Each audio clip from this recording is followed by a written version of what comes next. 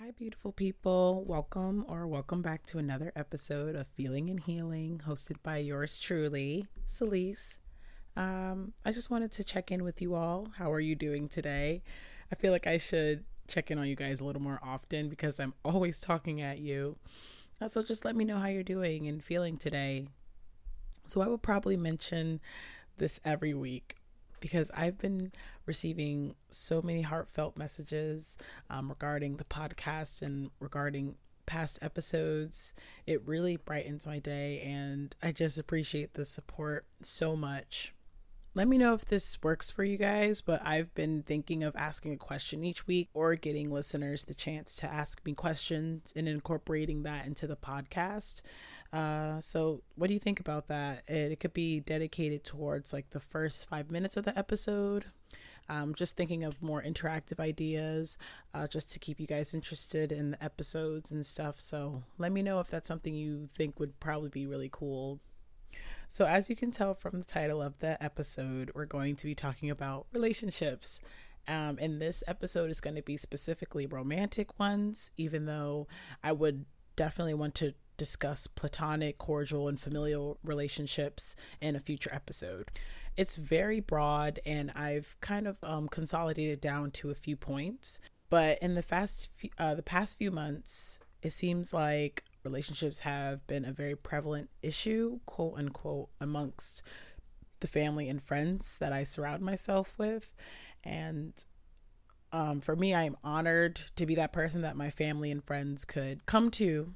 Obviously, my ideas shift depending on specific scenarios and dynamics of particular relationships.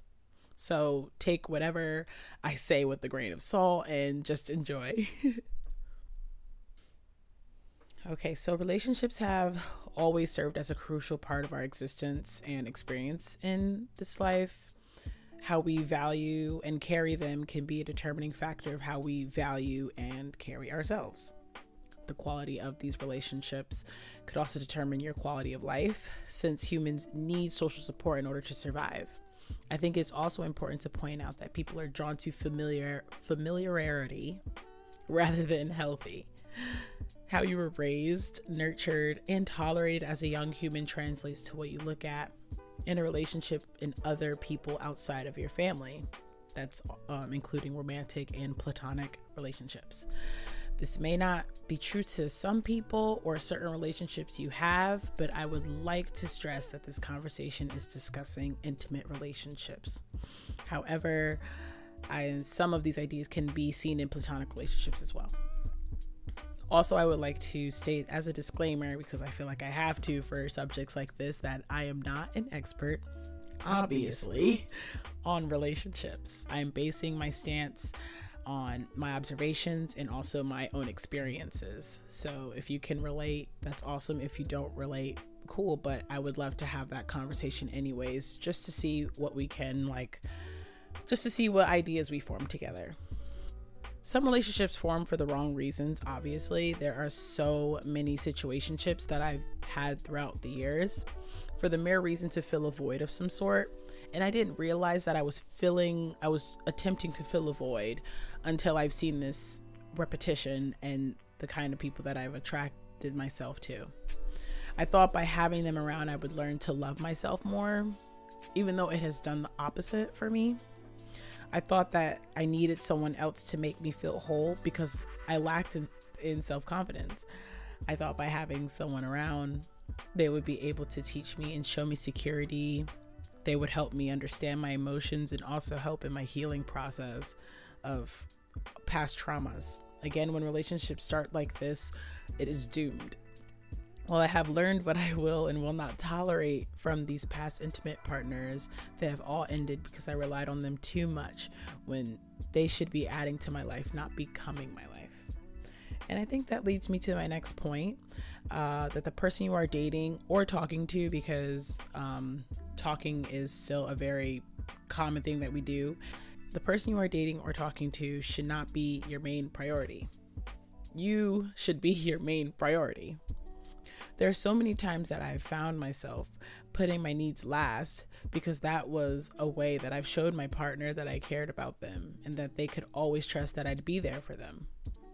This could have been something that I picked up from watching my mother put everyone first. She's always been so selfless and making sure everyone is okay before she's okay. So that translated into what I've thought that I should be doing in my romantic relationships. I translated that into basically an act of love. When I had some money and my partner needed it, I would give it to them. If they needed rides, food, advice, and so on, I'd be the first one they could count on. It would be like I stopped my life in order to aid theirs. I stress that your main priority is yourself because you are the only person that can make yourself happy. You cannot find happiness, security, emotional, and mental stability in the person that you are dating. That's on you to find.